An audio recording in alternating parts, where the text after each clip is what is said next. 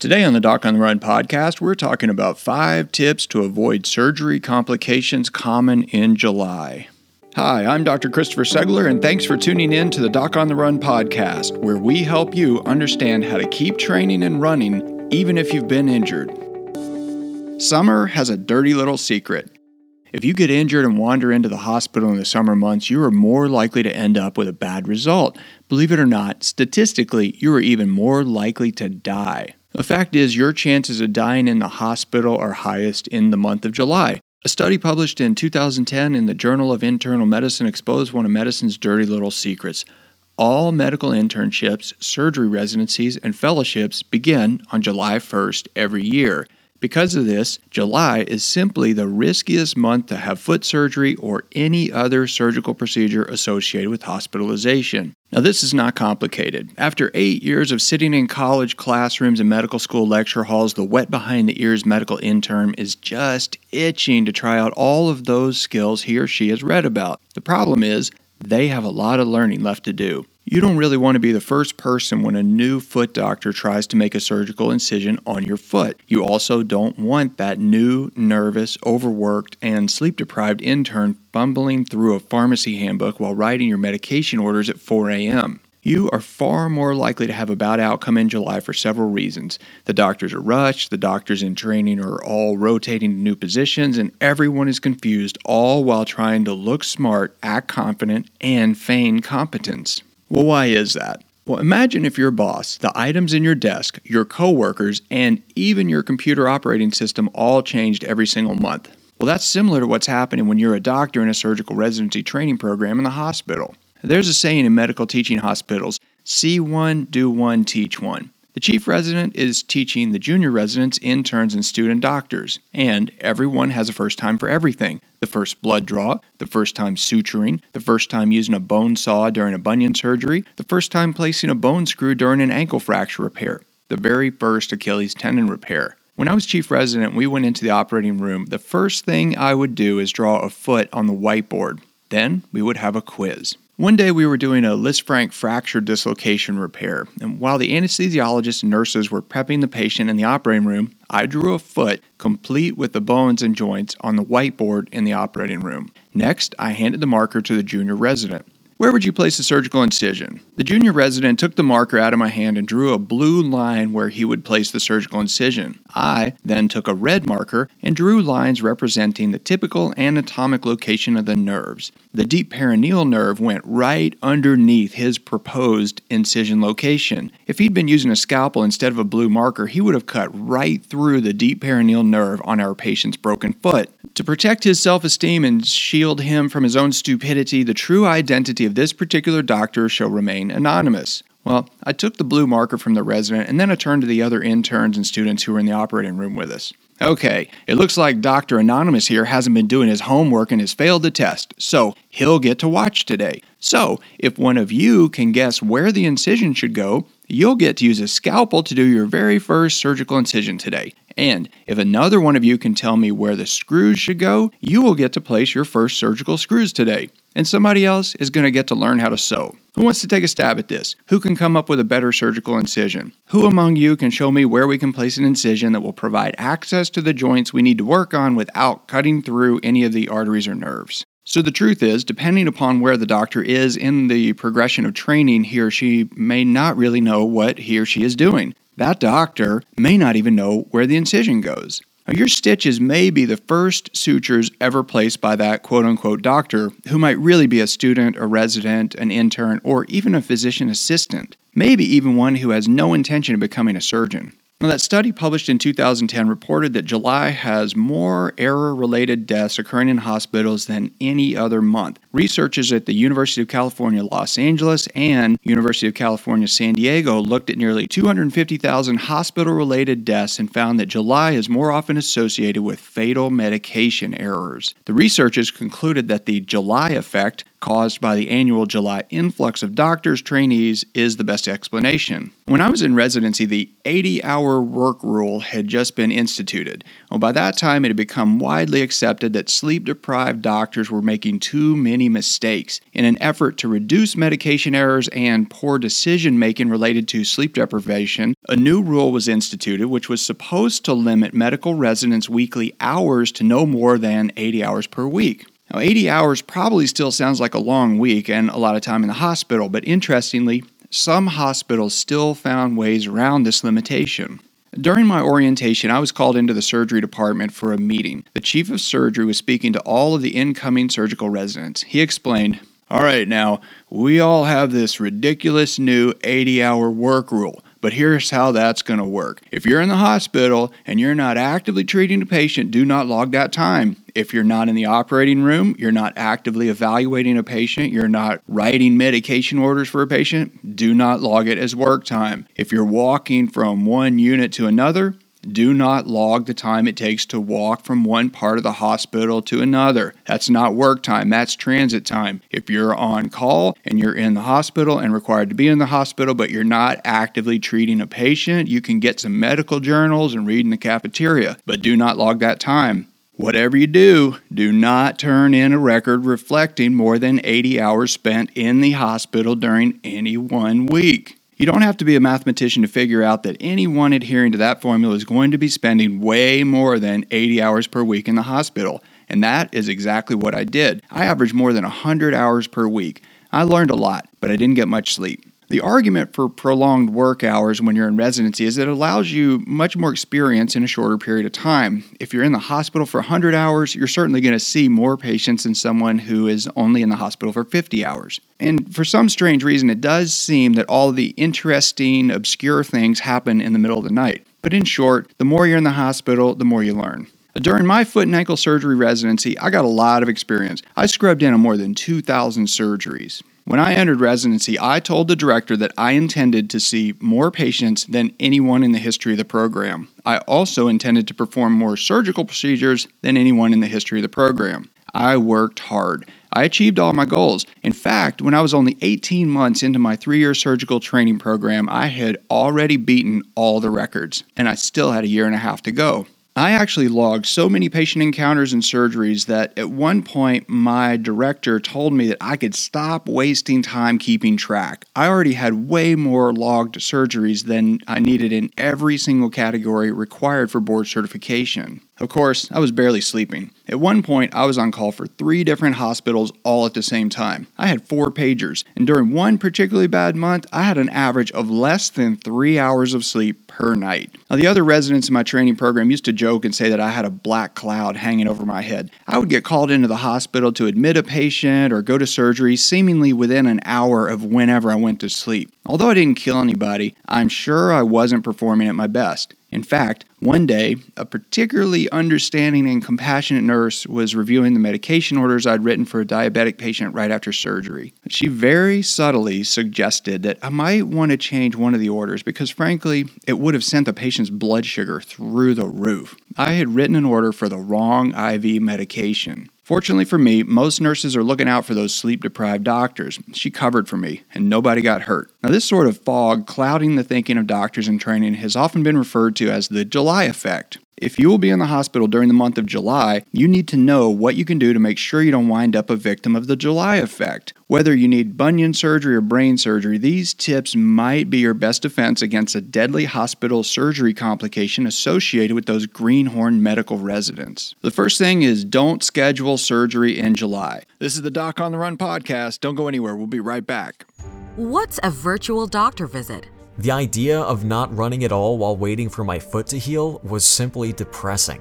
I really needed a second opinion from an expert, someone who specializes in helping runners. What you'll get from Dr. Segler in my experience is expert runner and medical care that's individualized for your needs. I left with actionable steps to recover from my injury. Dr. Segler is different, and I felt heard, didn't feel patronized, and I felt like he prioritized getting me back to running as soon as possible, as much as I did. I just couldn't see sitting around for 6 weeks knowing my hard-earned fitness would vanish. I know Dr. Segler is an expert, and I wanted to see him in person.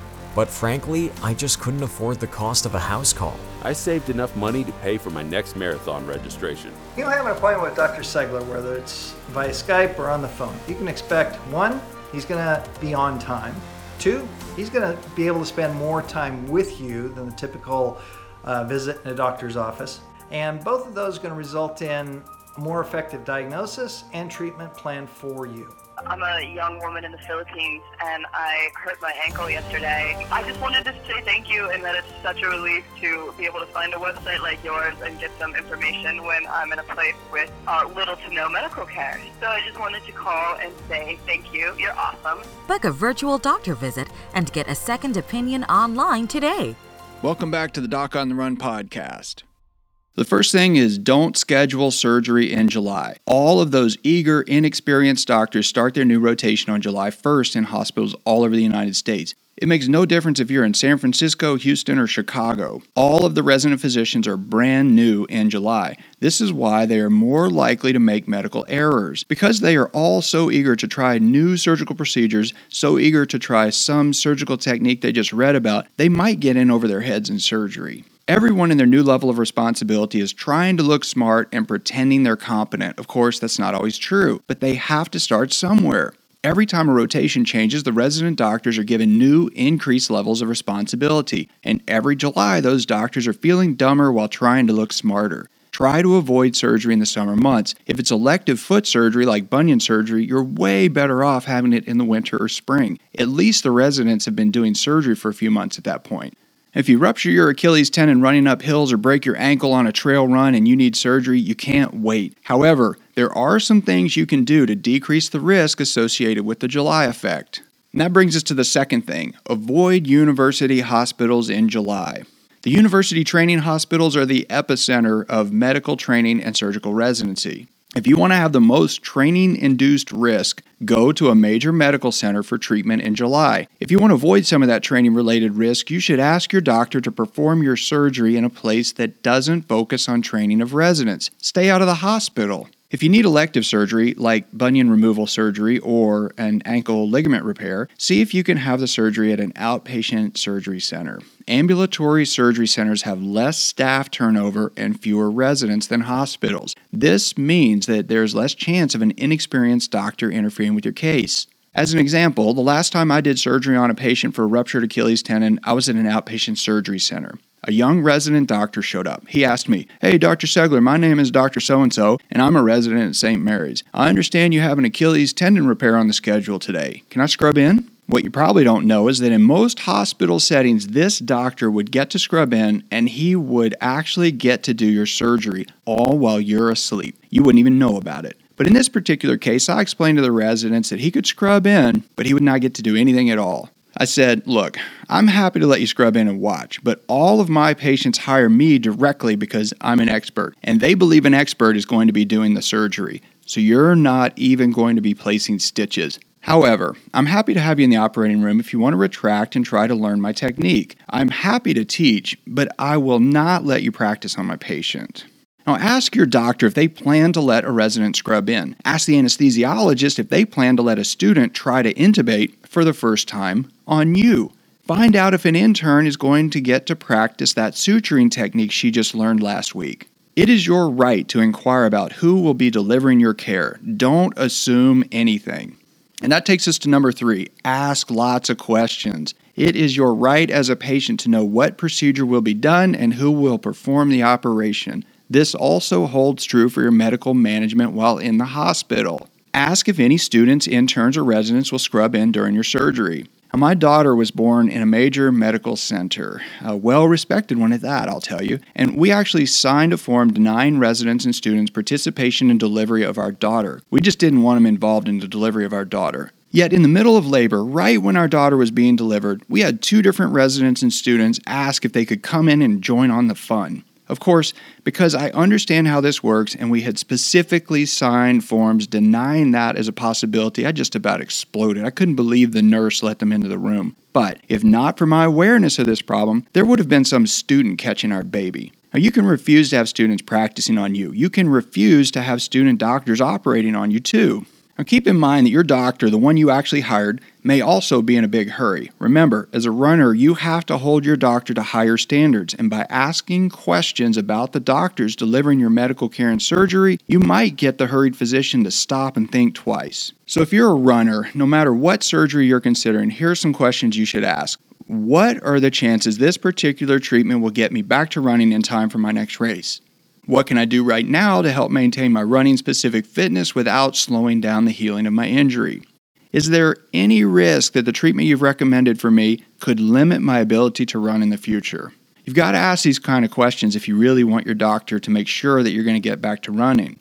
Now, number 4, bring backup. If you're lucky enough to have a personal physician who provides concierge-like medical services, it's less likely that something will get missed by the other doctors. When doctors have to report their findings to other doctors, they seem to pay closer attention to the details. Even if you don't have a concierge physician on your side, bring a patient advocate with you. Bring a friend or family member who is willing to ask hard questions about your care. This will keep the doctor on his toes. The truth is, whenever you get injured, you get emotional. The idea of not being able to run or potentially losing your fitness can cloud your judgment. And with all this emotional overload, it's pretty easy to forget to ask important questions. When you're emotional, it's hard to remember what you need to ask. So make a list of the important questions before you go to the doctor's office. And when your doctor is rushing from room to room, she is acutely aware of the other waiting patients down the hall. You may have noticed that as soon as the doctor has made a decision about what is wrong with your foot and suggested a treatment plan for you, she stands up and reaches for the doorknob while she's still talking. This, of course, pressures you even further. The doctor's body language makes patients feel guilty, as if they somehow used up their allotted time already. Because you don't want to be rude, you tend to cut your discussion short when the doctor is jockeying for the door. Pull out your list of questions. Don't hide it. Make it clear that you expect to have all of your questions answered before your doctor leaves the room. And number 5, choose out-of-network physicians whenever possible. Now, if you have Medicare, you just can't expect personalized care. It isn't personal, it's just math. Starting on June 1st, 2010, doctors who contracted with Medicare took a 21% pay cut. As a result, you could then expect them to be seeing more patients in less time to make up the difference. And this has been going on for decades. It's not a new thing. Obama tried to repair some of this stuff by eliminating this thing called the Sustainable Growth Formula, but it's still a problem. What this means to you is that your doctor has less time to listen to you and your questions. The pay decrease that happens with doctors with these sort of problems with Medicare will also affect doctors listed as in-network with your insurance company. Most insurance companies pay in-network doctors based on a fixed percentage of Medicare fees. If you choose an out-of-network surgeon, you won't have to worry that your doctor is pressured for time. In general, the out-of-network docs have more time to spend with patients, answer questions, and ensure the best delivery of care. This problem is not new. In 2006, the New York Times reported that big insurance company HMOs began restricting doctors to an average 7-minute visit with each patient. Now think about that. You get 7 minutes to explain the whole problem, let the doctor examine you, come up with a treatment plan, and ask questions. Is that realistic? I personally spend an hour to an hour and a half with just about every patient I see. But again, this is normal for doctors to spend a decreased time with patients, and I actually had a complication from one of these types of rushed encounters myself when I had knee surgery, all because the doctor was in too big a hurry, and the doctor was too busy apparently to talk to his physician assistant. That miscommunication resulted in a life-threatening blood clot in my case. Even more recently, our daughter's pediatrician, pretending to be friendly and energetic as she rushed out of the door, forgot to check our daughter's ears and missed an ear infection. She actually had pus behind the eardrum, but didn't even check it. On another occasion, she rushed out of the room before she checked a spot on the top of her head we wanted looked at. In both cases, we had to go back for a second visit. We also had to pay both times, by the way. The point of this, of course, is that even though I'm a doctor and I understand how it all works, I've still wound up with doctors who are supposed to be good, but are so rushed they skip out before they hear the whole story. You have to be vigilant. While the studies on complications and bad outcomes resulting from rushed, overworked doctors in training hospitals can be frightening, you can protect yourself from the annual summer surgery and illness dangers. The key is making sure you pick a doctor who enjoys spending time explaining the condition without relying upon students, interns, and residents. Follow these tips and you'll be immune to the July crisis often found in teaching hospitals in the summertime. If you have a question that you would like answered as a future edition of the Doc on the Run podcast, send it to me, and then make sure you join me in the next edition of the Doc on the Run podcast. Thanks again for listening.